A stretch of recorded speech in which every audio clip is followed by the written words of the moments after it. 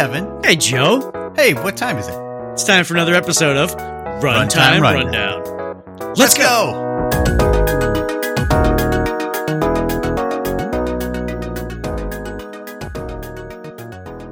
Hey, hello, everybody. Welcome to another episode of Runtime Rundown. This is Joe. That's Evan. Evan, you want to say hello? Hello. Ooh, that sounded like Robert Goulet. I don't know. I didn't mean it to. I don't know for all those youngins out there. Our audience is probably, young. Robert Goulet he's like made fun of on Saturday Night Live. He's like Robert Goulet. He just when Steve Martin was on Saturday Night Live. Yeah. This is a long time ago. Robert Goulet was like one of the crooners, but a very lesser known crooner during the time of the Rat Pack kind of deal. He was on the tail end of that. No pun intended. And he was just so schmarmy in the way that he sang. He's like, hello. It's basically Ron Burgundy was based on Robert Goulet. Yeah. And then fun fact, I am third cousins with Robert Goulet. Whoa. Yeah, I'm related to Robert Goulet. You buried the lead there. I did. Fame runs in the family. Robert Goulet, I'm third cousins with him, and I think he actually died. So. Oh. I knew a guy who was first cousins with Rico Suave. Whoa. Yeah. Yep. That's an incredible name. Yeah. So we have a special episode this time. It's kind of like an end of the year wrap up. So we're going to be talking about this article called 2022 Golden Year for JavaScript, and so that's going to be it. We're kind of talking. It's the end of the year. It's December. I'm reading all the best of 2022 stuff. Well, yeah. Yeah. I mean, you already said the article before we pushed the what are you reading button, though? Well, we're not talking about what we're reading yet. Oh, we're not talking about Joe. What are you reading? Oh, whoa.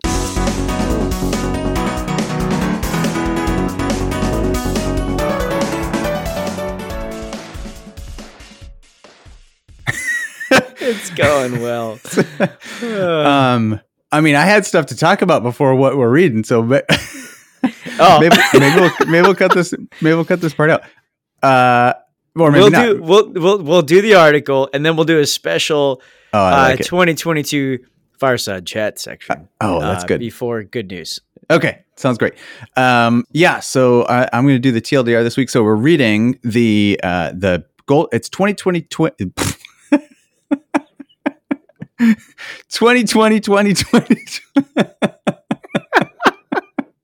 Oh no! Don't listen to this. Everybody, turn back now. That's right. It's 2022, a golden year as JavaScript moves to the edge. Okay, so this article is kind of a look back at what's going on in JavaScript this year. Has a couple of sections. So we talk about JavaScript moving to the edge with things like Cloudflare, and Deno. Talks about static pages. So the beginning of the end for static pages. And all the JavaScript frameworks that are making their way around nowadays in 2022. So we have Next.js is I think kind of the main one, but also the Remix is the new game in town, and then talk about a bunch of other frameworks, and then ECMAScript. So what's new in ECMAScript at the very end of this? That's the TLDR.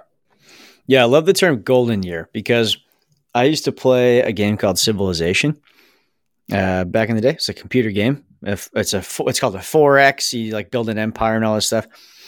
And you could trigger a golden year by doing a bunch of amazing stuff. Like you had science, you had all these things.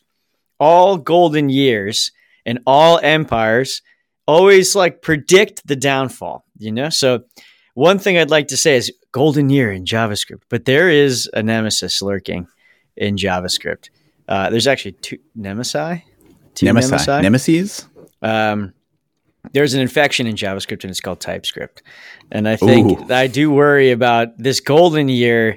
Is great. We're advancing. We're pushing JavaScript to the edge. We can talk about all this stuff, but TypeScript is continuing to pick up steam, and I think it's going to be the ruination of the language. The other thing is the aging, dying empire of React, which is it's very big. It's like 80% of all whatever JavaScript. I think they said 78% is all React at this point.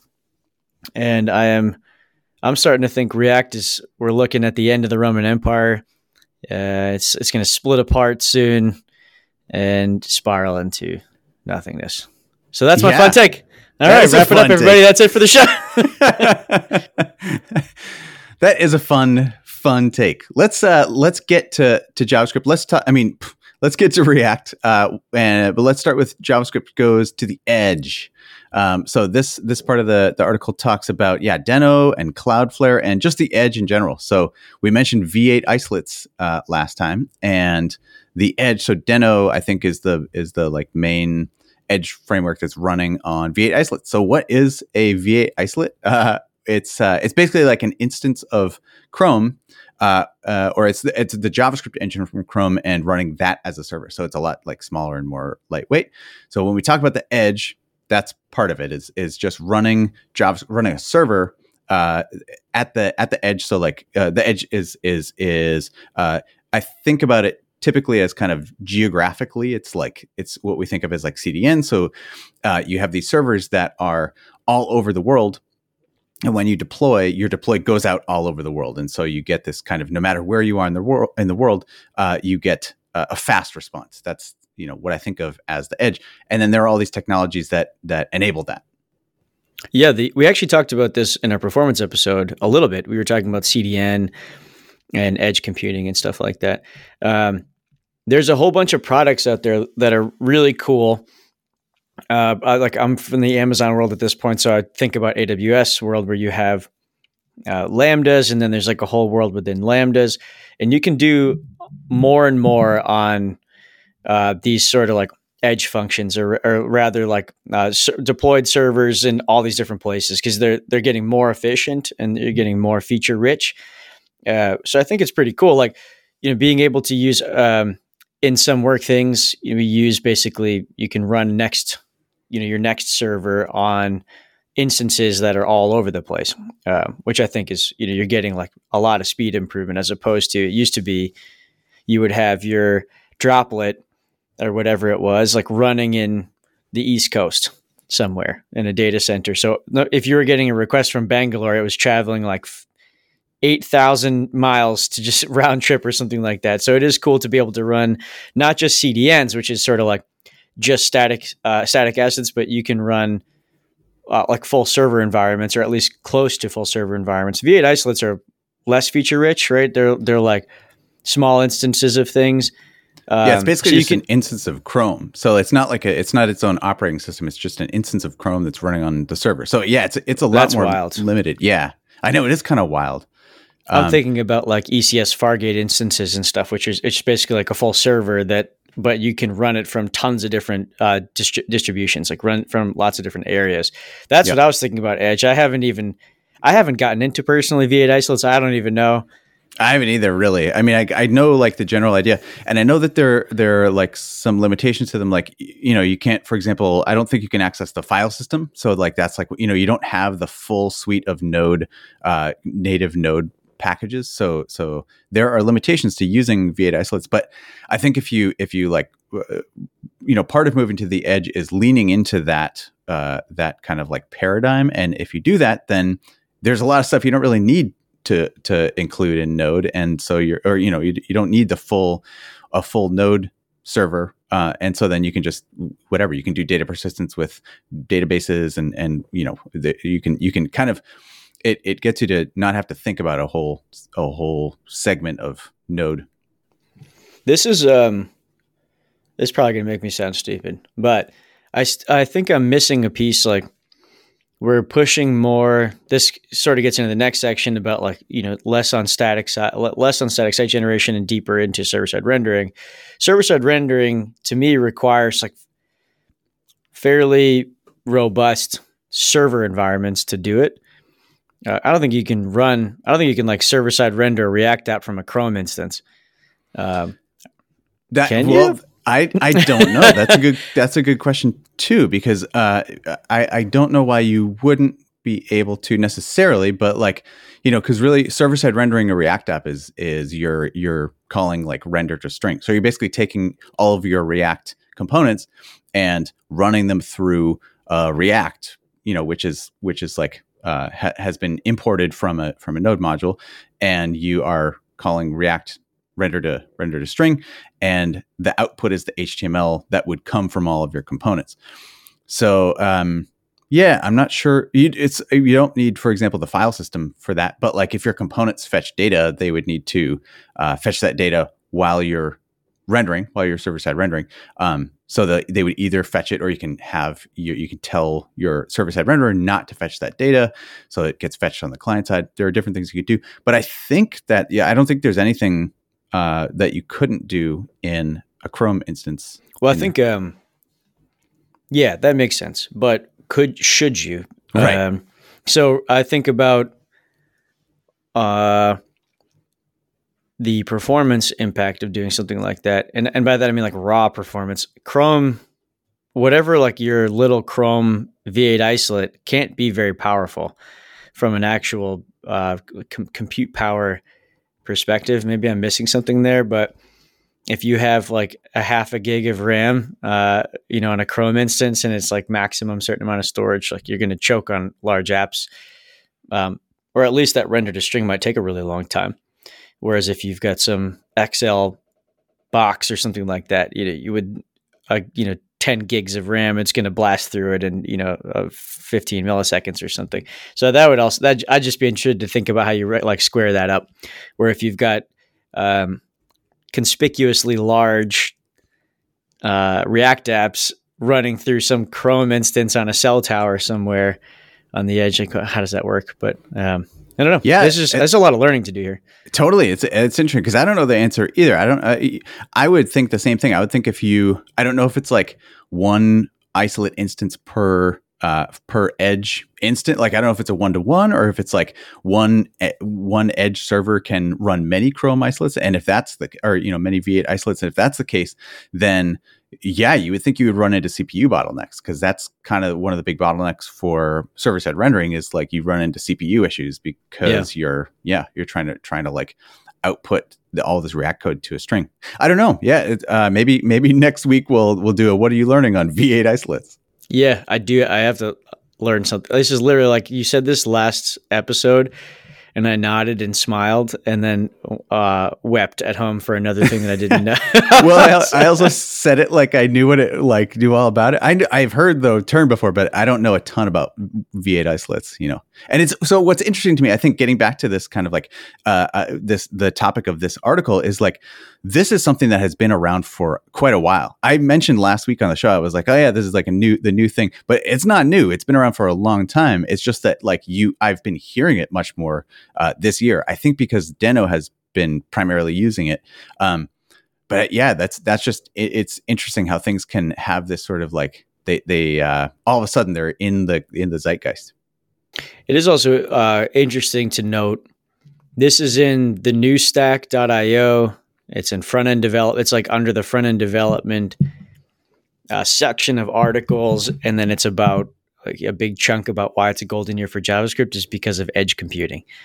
So it's sort of, again, it just is like this tickling thing to me where it's more and more of infrastructure, productionized, like building production level conceptual thinking for front-enders. Like the scope just continues to grow, partly because it is a golden year for JavaScript, meaning it's more server environments, more complexity all over the place. So if you used to just FTP files into a box somewhere, for your GoDaddy domain, it's like they figured it out for you. Yeah. Now you're like optimizing your edge computing. So it's that's how I still work. I still just throw files I use CyberDuck to throw my files on an FTP. Nice. CyberDuck. Yeah. But I think that's a really interesting point, that like, why is this one of the top topics in what appears to be a front end article? I think that actually leads into the next section, which is the beginning of the end for static pages. And it's like, the reason why front end engineers kind of have to think about things like edge computing and some of the infrastructure that happens there is because we're not just writing client side code anymore. We're not just writing JavaScript that's like either, I mean, for one thing, we're not just writing JavaScript that just runs in the browser, period, like without any kind of compilation step. Now we have to run a build step. You don't have to, but like really, like you're running in the most case a build step. And instead of having that just be shipped to the client, there's all in most cases nowadays, and we'll talk about this more with the framework section. You are running something on the server, and some sort of, because a lot of this stuff is personalized. You're serving personalized content, and so you want to get that personalized content to the user as quickly as possible. And a big part of that is rendering it on the server with the person's information, with like their avatar and their their name, whatever. Giving them that in the initial HTML, which requires rendering it on the server. Yeah, I love the title of this section is The Beginning of the End for Static Pages, and they're referencing a talk by Swix, Sean Wang, and he just said, Wang contended that static side generation is basically dead in a talk at Reactathon. And in my mind, I heard like, and Gatsby gently weeps, because it's like, there was such a bet on static site generation. Yeah. And now we're definitely moving away. Although I can't, when I hear like it's basically dead, or when something's dead, this is dead, I just can't help but it's like, I don't know, man, it just bums me out. It bums me out. It's a way I know it's a way to generate clicks and reads and stuff like that. Now, there's still, I guarantee, probably a million websites that are going to use Gatsby or something, and still statically generate stuff. I'm also not going to go to like server side rendering for a blog, right? Either like server side rendering is just a bazooka. You don't need it. Bazooka is also not what it's called. So that's such a dumb term, but I said it anyways because it's what everybody thinks about. It's just too much. It's a lot. Mm-hmm. So you don't have to do it every time. Yeah, I think that idea that like something, server SSG, server static site generation is dead. I think that's like, it's I think it's probably true somewhat in especially things like e-commerce. In certain segments of the front end community and the front end industry, especially, but like people building side projects and stuff, like people building personal sites, like I think static site generation is like there's plenty there. It's really hyper focused on these companies who need to serve personalized content as fast as possible, cut as many milliseconds off of that as they can. But really, that does translate into what's marketable skills, because if you're on the front end and you don't know anything about server side rendering, I do think it's going to put you in like a weaker position. Yeah, just ask ChatGPT. It'll figure it out for you. Yeah, exactly. So the next section is funny. It's a little Oprah shout out, and it just says, "You get a framework, and you get a framework." And this is talking about the continued proliferation of JavaScript frameworks. They talk about React again, which is not exactly a JavaScript framework, but it's like the foundation of a lot of frameworks. It's at 71% usage in the community. I don't exactly know all the data behind that, but then there's the launch of Fresh. We talked about Quick in an earlier episode. Remix. I think they went to full V1 release of Redwood, which was in beta for a super long time. So we just keep getting more frameworks. Yeah, I took a couple of minutes and wrote down all the frameworks I could think of before the show today, and that came out, or that at least launched like V1 in 2022. It's some of the ones you mentioned. So like Remix. I forgot about Redwood. We can talk about that in a sec. But yeah, Remix, Fresh, Bun. Well, so Bun is not a framework, but like Bun had like made a big splash this year. Astro.js, Solid.js. Yeah. I think Solid.js actually had their V1 I think Solid.js is the one that's not quite at V1 yet, but like Solid.js got no, I'm sorry. Solid.js was at V1, but it was like back in 2021. But I think that they have been a topic of a lot of conversation because they fit into the same slot as as a lot of the frameworks that we're talking about, Remix and Astrode, Fresh, and all these.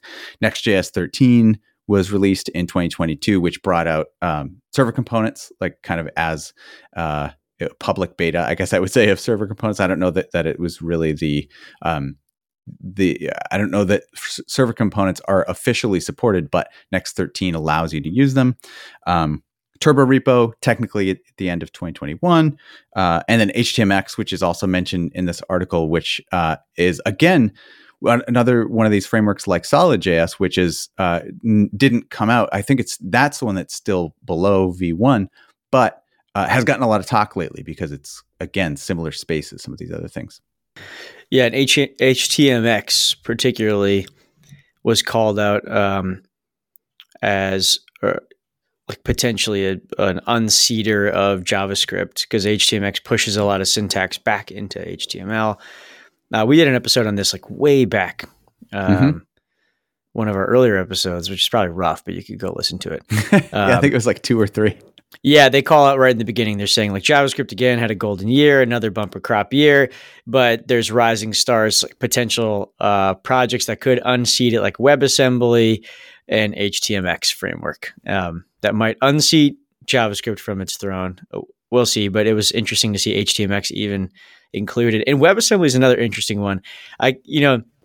What was there's 2 things in my mind that keep popping up that are like, oh, I should have learned those, and then happy that I didn't. One was WebAssembly, because it's been years and years, and it still has like limited use case. And then the other one is Houdini. I don't know if you remember Houdini. No, I didn't even know what Houdini is. Houdini is it's a project to expose CSS primitives.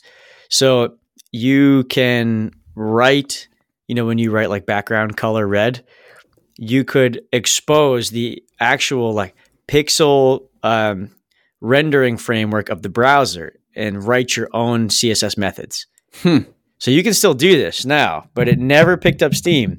And it's like the browsers were releasing Houdini, which is just a way to write your own CSS classes. You had access to all the underlying primitive API for the browser to affect the paint of the browser. And I was like, I remember all these people coming out Shop Tech Show being like, Houdini's the future. You're gonna be able to do anything, and you're gonna turn the browser basically into a gaming engine. Like you could do anything that you want. And then no one understood how it worked. Like it's so complicated and such a power user feature. Same with WebAssembly. It's still like it's just funny to see these here. Yeah, I mean, WebAssembly, I think, is a different story, because WebAssembly is, I do think there were a couple, for a while, everyone was like, WebAssembly is just going to take over. It's going to take over JavaScript, and we're going to be writing our websites in C++ all the time now. And like, that didn't happen. But certainly WebAssembly has, I think it has found like a number of use cases that are like, at least in my mind, they're fairly high profile, like Google Figma. Earth. Yeah, Figma. Yeah, that's a good example. And Google Earth their whole thing is written in WebAssembly, and it's like it solves these really specific cases where you need something that is heavy CPU intensive. I think it solves a different use case than JavaScript. I think people thought it was going to take over JavaScript, but like JavaScript is so easy to get up and running with that, writing something in Rust or C++, you're not going to like get something on the screen in your browser in 30 seconds with when you need to like write some Rust and then compile it to WebAssembly and then include that. You still need JavaScript. You still need to include JavaScript on the page, even when you're using WebAssembly. But yeah, like, and assembly script, to me, that's a really interesting one, because you can write WebAssembly, something that compiles to WebAssembly in a TypeScript adjacent language. So it's like, it's not TypeScript, but assembly script looks a lot like TypeScript, but it compiles to WebAssembly. So anyway, WebAssembly is kind of an interesting one for me to think about. No, I love WebAssembly. And if you haven't looked at the Google Earth project, it is like a stunning achievement. It's crazy in what's possible on the internet. So I love WebAssembly. I just remember thinking there was a time when I thought like, I'm going to get left in the dust because I don't know WebAssembly and I don't know C++. So I'm like, I'm screwed, or whatever it was, whatever you're writing WebAssembly in. So, I remember having a huge fear moment, and I'm actually that fear moment is reemerging right now with two things. And actually, this is off topic, so I won't go deep. One is this chat or like AI in general that I feel like everybody around me is now in a rocket ship of like an AI powered rocket ship with Copilot or Whisper, and OpenAI. And then the other one is like Rust that I feel like I'm getting Rust dust. Yeah. I know it's going to be Rust or Go. Yep. Yeah. Go, I don't think is ever going to go anywhere, just partly because it's Google. And I think Google has now really lost too much trust. Like, I don't know that I would trust a Google project for anything at this point, just because so much of Google has been deprecated or changed or broken. I remember someone did like this piece on all the different names of what like Google Meet has been. Yeah, they talked about that on either Shop Talk or I think it was Shop Talk show, and it was like horrendously long. Anyway, so I think Go is probably awesome. I don't know, whatever, but Rust seems to be the winner because it's open source. Yeah, well, no, Go's open source too. So like Go, but it's powered by Google though. Like it's Google's project. Yeah, it was originally a Google project, and then it was open sourced. So it's like open source wink. Yeah, it is funny how there's these two camps. There's like the Go camp and the Rust camp. It feels like, anyway. I don't know. Maybe this is just from my limited perspective, but it's pretty interesting because I see those two languages as like solving different cases, but there's a lot of overlap, and I think there's more overlap than people originally thought. Maybe. Yeah. Well, TLDR, I'm going to pick up Rust. I've dabbled in it enough times, but then my day job is like keeping me very busy. So I haven't really spent a ton of time on it, but I got to do it because I'm scared. It's super easy. It's just super. It's like no, it's not. Yeah, it's definitely not. It's not something you just pick up at like the drop of a hat, but yeah. Let's see. So Redwood. I wanted to talk about. Yeah, I'll talk about Redwood for a quick second because that was an interesting one that I was surprised to see on this best of 2022. Not because it's a bad project, but because I heard about Redwood a lot for like 3 weeks, and then I didn't hear anything about it for the rest of the year. I remember when they say his name, Tom Preston Warner, was going on all the podcasts and talking about Redwood and talking about how they just released V1. And it was kind of a different, again, like a different paradigm where it's much more about like, it's kind of edge first. Cause I think it uses like FaunaDB, which is a distributed database. And it was like very GraphQL first. And he was on a bunch of shows. And then I literally have not heard the words Redwood.js since whenever it was released. I didn't know it was released this year, but yeah, I haven't heard about it like since probably January if it was released in January. Yeah, Redwood. 2 years ago, I remember there was a lot of chatter about it. It's probably the same time you're thinking of it. It's like Tom Preston Warren did the rounds in a bunch of podcasts and talked about Redwood. I did a fun like toy project in Redwood where it was like a RPG game that was really fun it was like, I just remember having a good time in the project. It was super cool. The amount of generation that you got, it felt like Ruby on Rails to me, where you'd be like new page and then it just builds all this stuff for you. So I thought that was super cool. It's been so long though. I kind of want to go back and mess around again with it because I did like that paradigm. I actually liked Rails back in I spent time in Rails for a year or two and I liked it. So I like how much they give you. It's very opinionated. I like that. So it was fun. Yeah. It's been a long time since I've never really, as far as I can remember, I've never really worked in a super opinionated framework. So I should try it out. I should, I like took a look at Django for a little bit and I was like messing around with that, but I've never used that in a professional setting. It's just a really different model when you're working with batteries included framework that is very opinionated about everything it does. I think in some ways that's really nice because it takes a lot of the choice out of it for you. You don't need to think about, which routing library do I use or whatever do I use? Right. Do I use GraphQL, REST? And so that's a nice thing about it. Speaking of Django, so HTMX, getting back to that for a second, that was the other thing I wanted to talk about, which is like our take on HTMX was basically like, I don't know about this one. I'm surprised at how much people are still talking about it and that it made this list of like 2022 a look back. I think because like it's still to me when I see it, and I guess I get HTMX and Hyperscript like conflated because those are the two that are like really kind of deeply connected. But I think of it as like a Python language, and nothing I've heard has changed that opinion, because whenever I hear people talking about HTMX, it's like they're writing Python and they're like, HTMX is great because I can just write all this stuff in my Python backend in my like Django framework. I don't know if people are still using Django as much as they were, but in my Python backend, and it just works on the front end. And I'm like, okay, that's great if you're writing Python, but like, what if you're not writing Python? Yeah, I still think I stand by that take. Yeah. There was like the description of why they made HTMX was to solve problems. I have it right here. Why should only A tags and form tags be able to make HTTP requests? Why should only click and submit events trigger them? Why should only get and post methods be available? And then I think like this sounds like an infomercial. Also, it's fine. Why should only A and form tags? Because it'll break everything if you do other stuff. Also, why are you making HTTP requests? From your HTML? Like I don't know. Yeah. That alone, it's funny to think about expanding on what originally was just a workaround, like that your form. You're like talking internet 1990s, that your form makes an HTTP post request because there was no other way. Like, JavaScript wasn't really a thing at that point. So it's like now you have this language that can handle all that for you. So you're like, oh, let's go double down on this shitty thing that we did.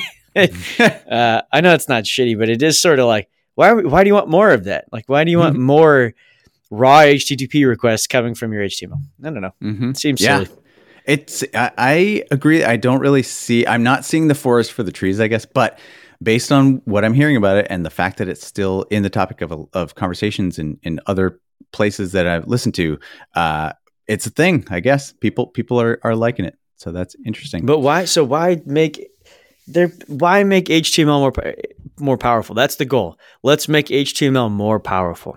And I wish you could make HTML less powerful, because it's HTML I've always described it as like if you look at a newspaper, that's the newspaper is HTML. It's like a heading, paragraphs, an image. It's just describing the bones.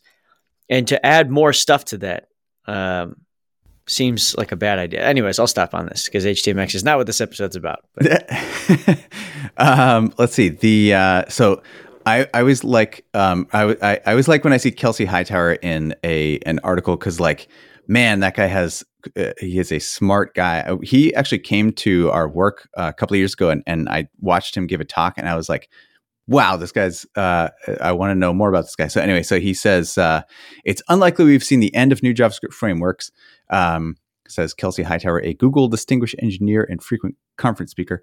It's basically, he's saying his take on this is that like there's never going to be an end of new JavaScript frameworks, because we as humans want to hear something new. Like we're interested in novelty. And, I think that this is my opinion now, but I think that's kind of a double-edged sword. I do think that we are always drawn to novelty, but I think it can kind of like burn us. It means that there's always going to be a lot of churn in this stuff.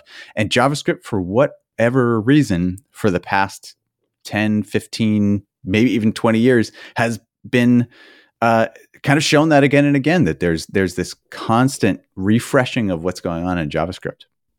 There's also a constant refreshing of demand. Of what we're required to do. So I think that's part of it. I think JavaScript is getting the rap for it because it is the language of the web at this point, for better or for worse. But the demands on what a web developer or what a web application has to do now have changed a lot. Just because the platform has changed. It's now phones and iPads, browsers now, V8 isolates, like the platform, the substrate it runs in has changed like dramatically and continues to change over the years. And then even what apps are asked to do has changed a lot. Yeah. I was going to say people want a whole native app in their browser. Like that ask is probably the reason why we have so much, if you look at it negatively, if you look at it pessimistically, you can call it churn. If you look at it optimistically, you could call innovation.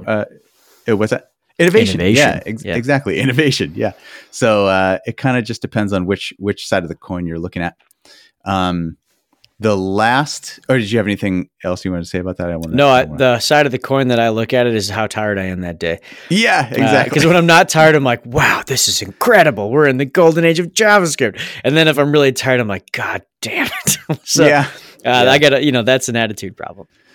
Well, I definitely have that attitude problem on some days too. I think everybody does. I guess if there's one thing I could say about it, it's like it's all JavaScript, except for HTMX, I guess. But at the end of the day, it's all JavaScript. And so it is, there is a fair amount of churn, but it's all based on this language. So as long as you like continually deepening your understanding of JavaScript and really of like programming languages, I don't know, that's my take on it. It's going to be harder for you to get left in the dust, like you said earlier. Yeah. So this last one, the last section here is talking about ECMAScript itself. So ECMAScript is JavaScript. It's like ECMA is the body that governs what goes into JavaScript, and they have a formal process for introducing new things into JavaScript. And the 2023, we're looking forward to the temporal proposal. And I think, Evan, you probably have a bunch to say on the temporal proposal.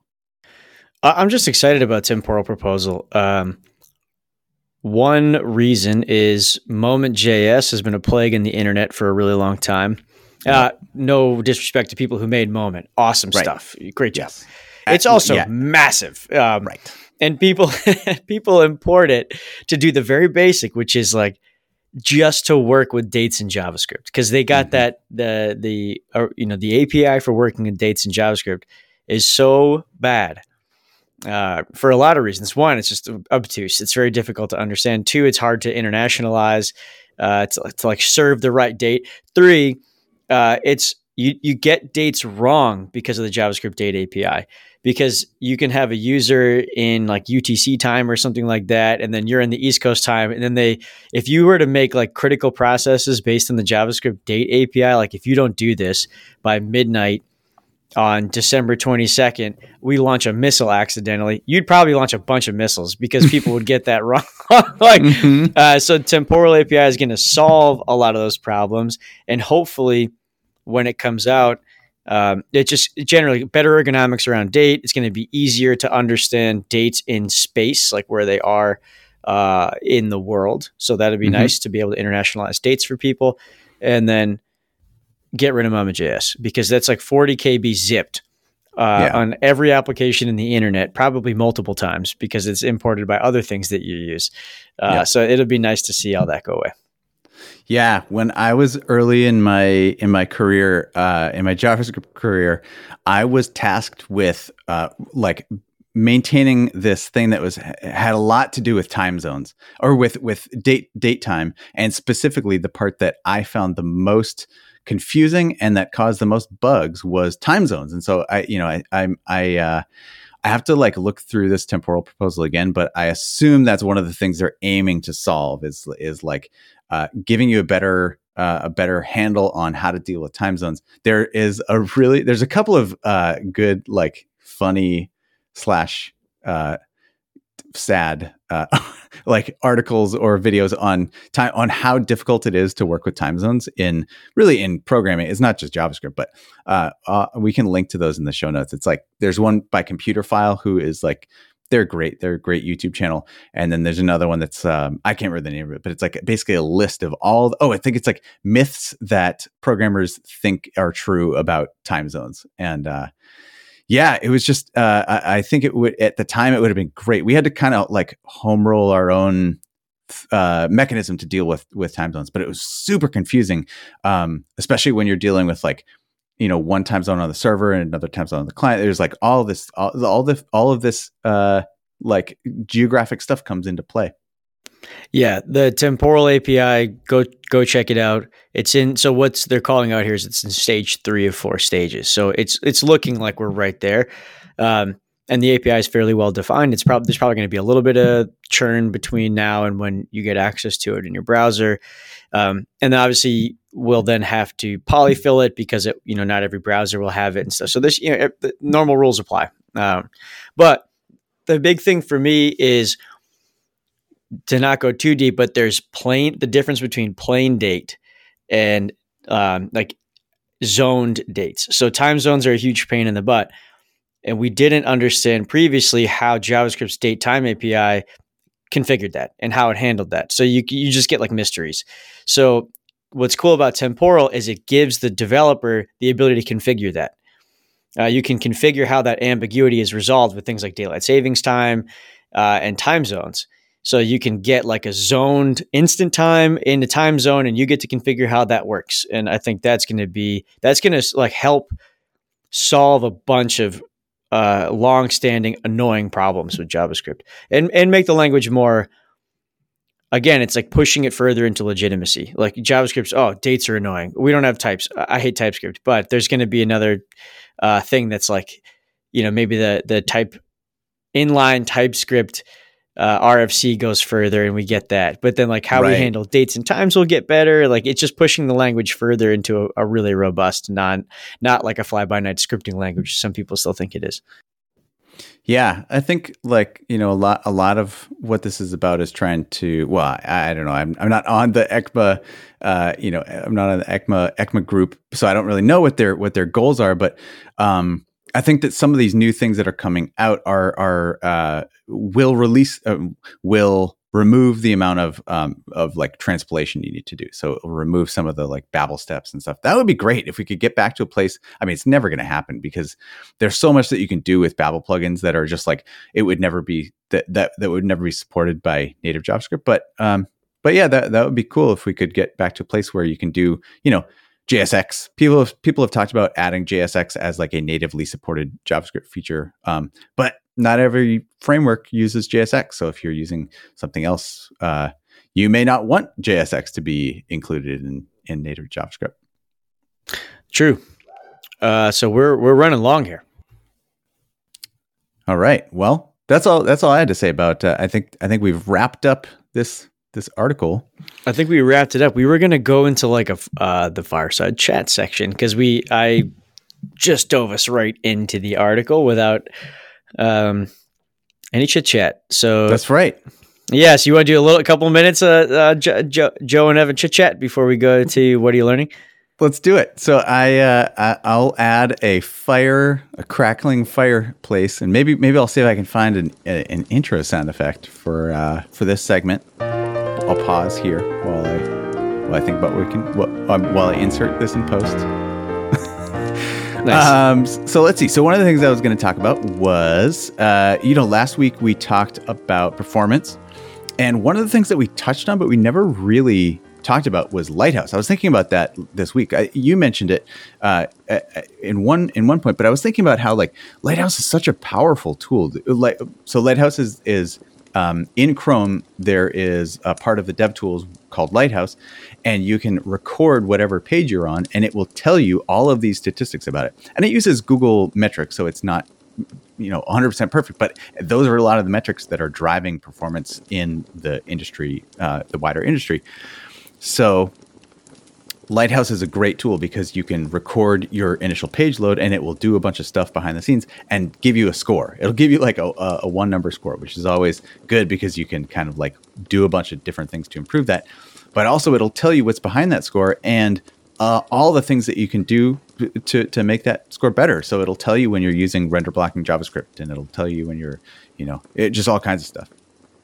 Yeah, Lighthouse is awesome. And you can, one pro tip with Lighthouse is when you run an audit, which is you do it right in the browser. You can actually do it in Node too. Like you can build a Node script that runs Lighthouse a bunch of times. I did that a while back and aggregated the runs. You can export the audit locally, and you just have like an HTML with some styling output, and it even will look at your bundle for you, which is super cool.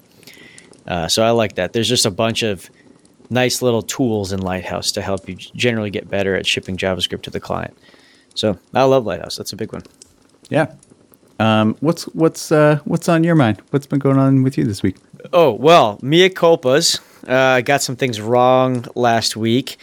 One thing was I said that Cloudflare and other like CDNs have 500-600 points. I don't know what I was thinking. Points of presence around the world. That's not even close. It's like 100. There's only like 350 something countries in the world, so I don't know why we have so many. I didn't even pick pops. up on Yeah, I was like, there's like hundreds of points of presence all over the world. I think Cloudflare. I looked it up. Cloudflare is like 100. In a couple megapops, which is like really, really big data centers. And, Amazon, I think, is like 90, 100, who knows, something like that. But yeah, I was way wrong there. I just wanted to call that out because if someone was like, excuse me, you got that incorrect. And then there was one other thing. If we could get anybody else to comment on our episodes. We should just start saying egregiously wrong things. Oh, yeah, that's a good idea. That people get involved. But other than that, I heard Cloudflare has a point of presence in every county in the U.S. That's correct. 2 in Middlesex County. Google it to find out why. Oh. That's not true. I don't know. Leave a comment to find out why. Yeah, leave a comment. What was your second mea culpa? I'm trying to remember because I re-listened to the episode and I thought, ooh, that was sketchy as well. And now I don't remember, so I must have been right. Must have been right. We're always right. We're always right on this show. Yeah. Well, I think that's probably good for the fireside chat. Should we jump into what are you learning?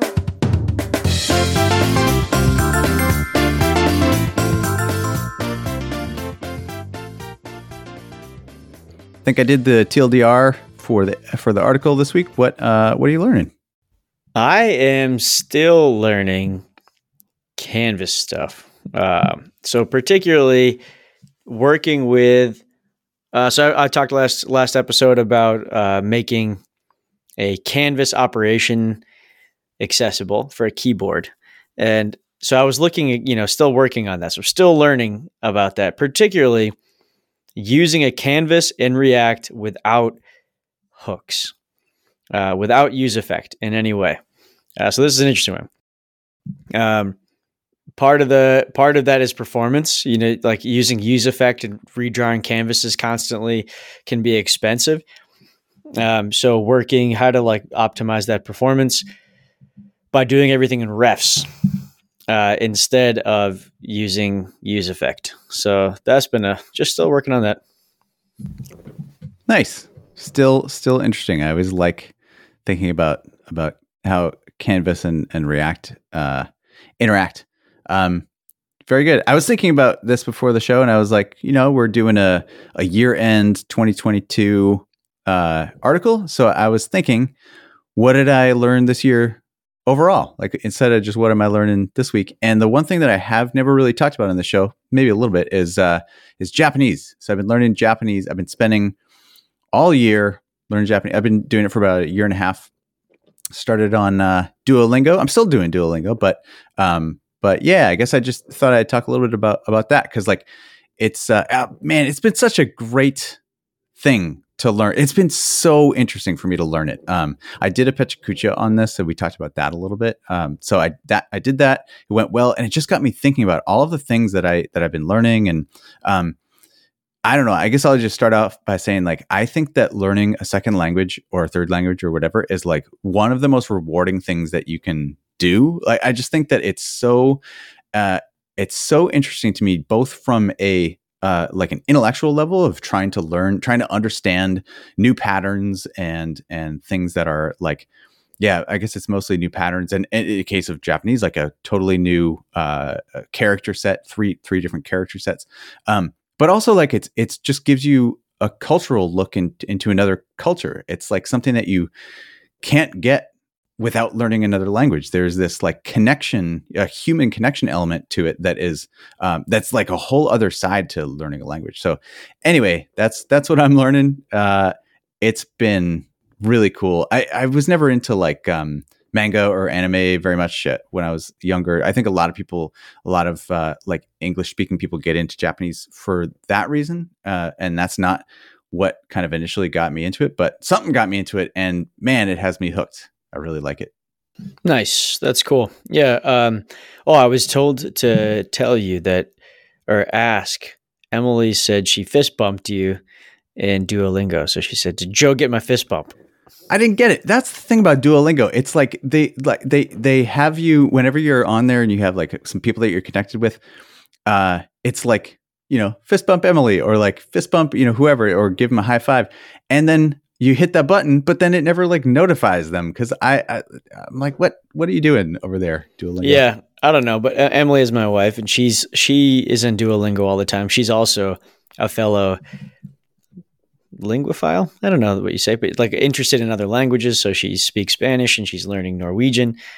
And I have picked up some Norwegian, so I'm going to give you a preview. Ooh. One is Yaya Bjornen, which is I am the bear, or I am bear, because my nickname, like our pet name, I am the bear.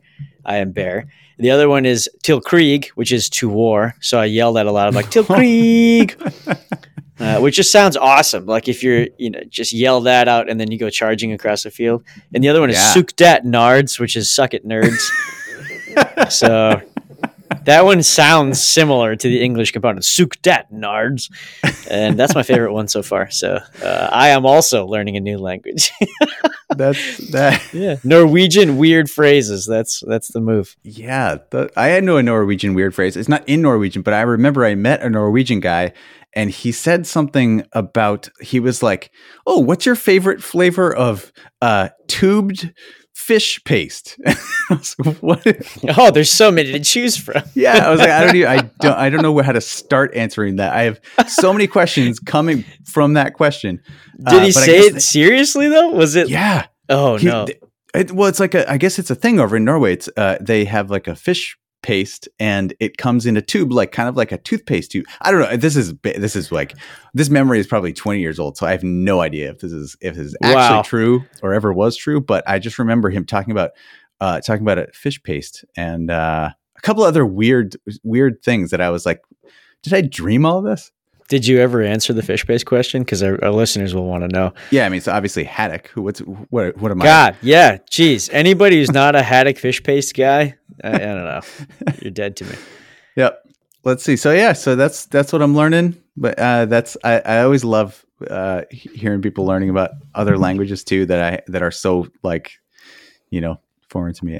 That's like a cool one though. What are you learning throughout the whole year? It's an interesting concept. Yeah. Yeah. Well,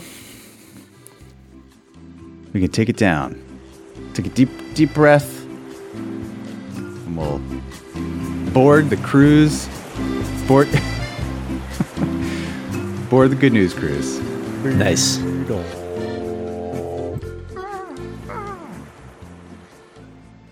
It gets me every time. Mm-hmm. I always feel like I become a nighttime DJ after that. I'm like, hey, everybody, let's all relax. Anyways, Joe, what's your good news? My good news is sports related, and I don't know if you watched the game today. There was a game on today. Oh man. So Lionel Messi finally won his the World Cup that he's been aiming for I don't even know how many years. 17 years. 17 years. Yeah. Argentina won the World Cup today. I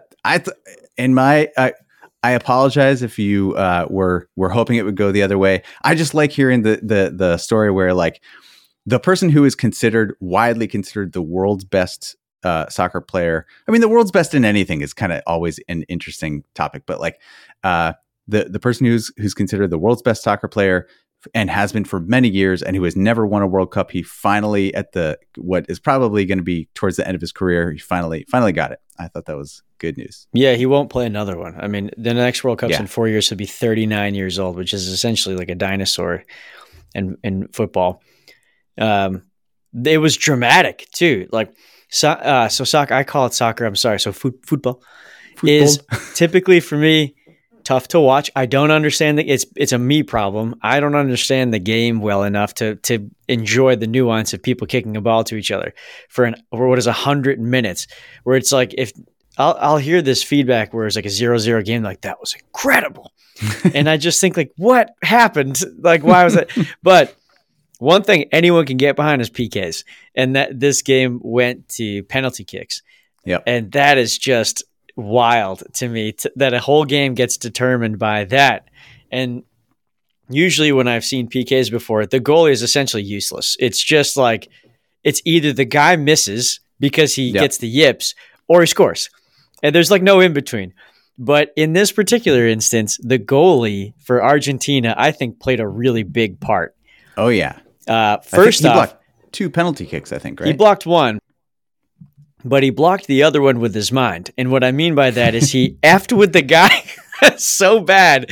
Like, he went to him, he was like gamesmanship. He's going to bring him the ball out to the French player and hand it to him. And right at the end, just hawked the ball like 50. I missed that. Did you see where? So he just like launched it over to the box, and then the French player had to walk all the way over to get the ball and bring it all the way back. And then the whole time the goalie's just mugging him, just like staring at him and dancing and stuff like that. And there's like 100 and some thousand it seemed like only Argentinian fans in the stands too.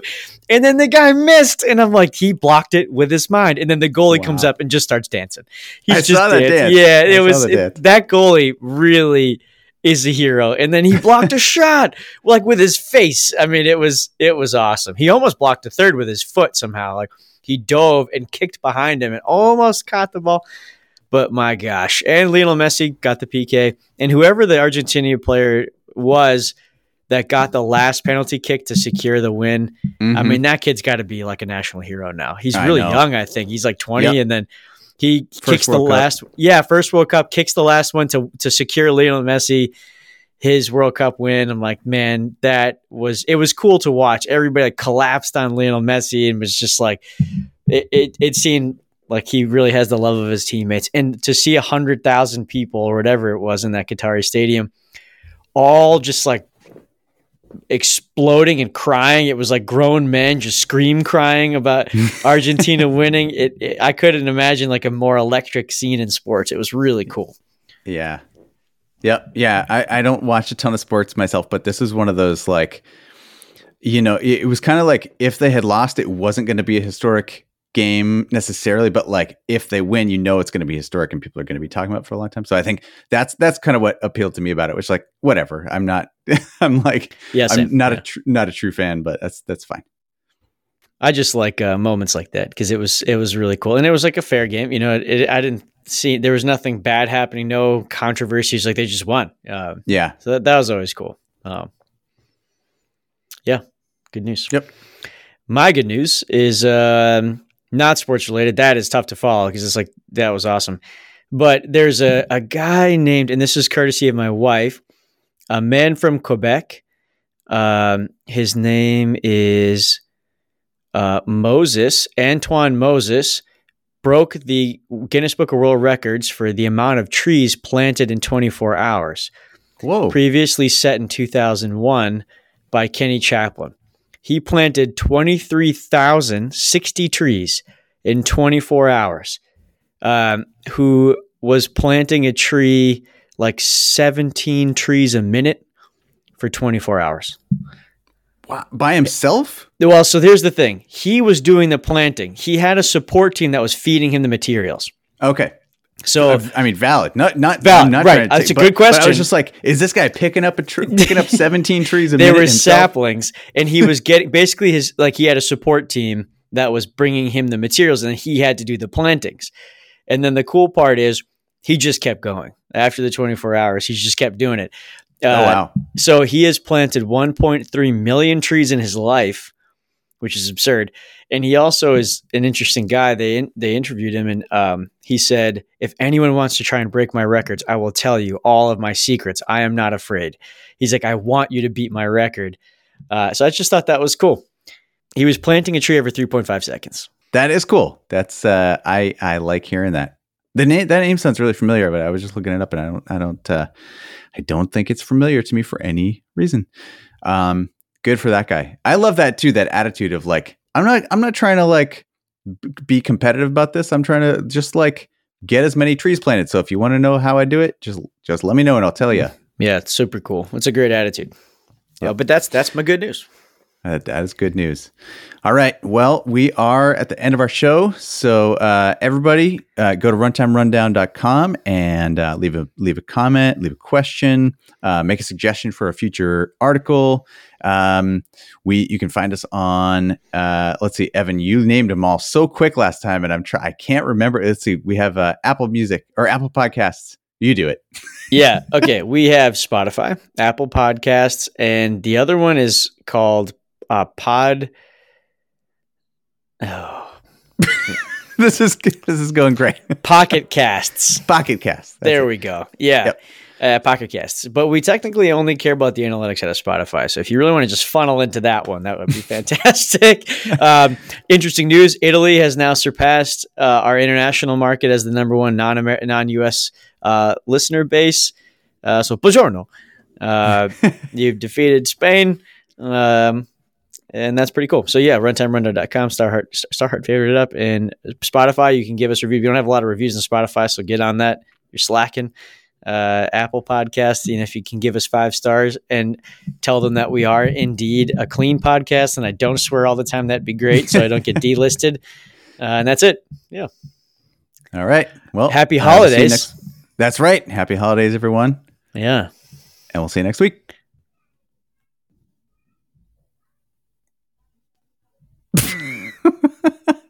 I thought you were going to push the...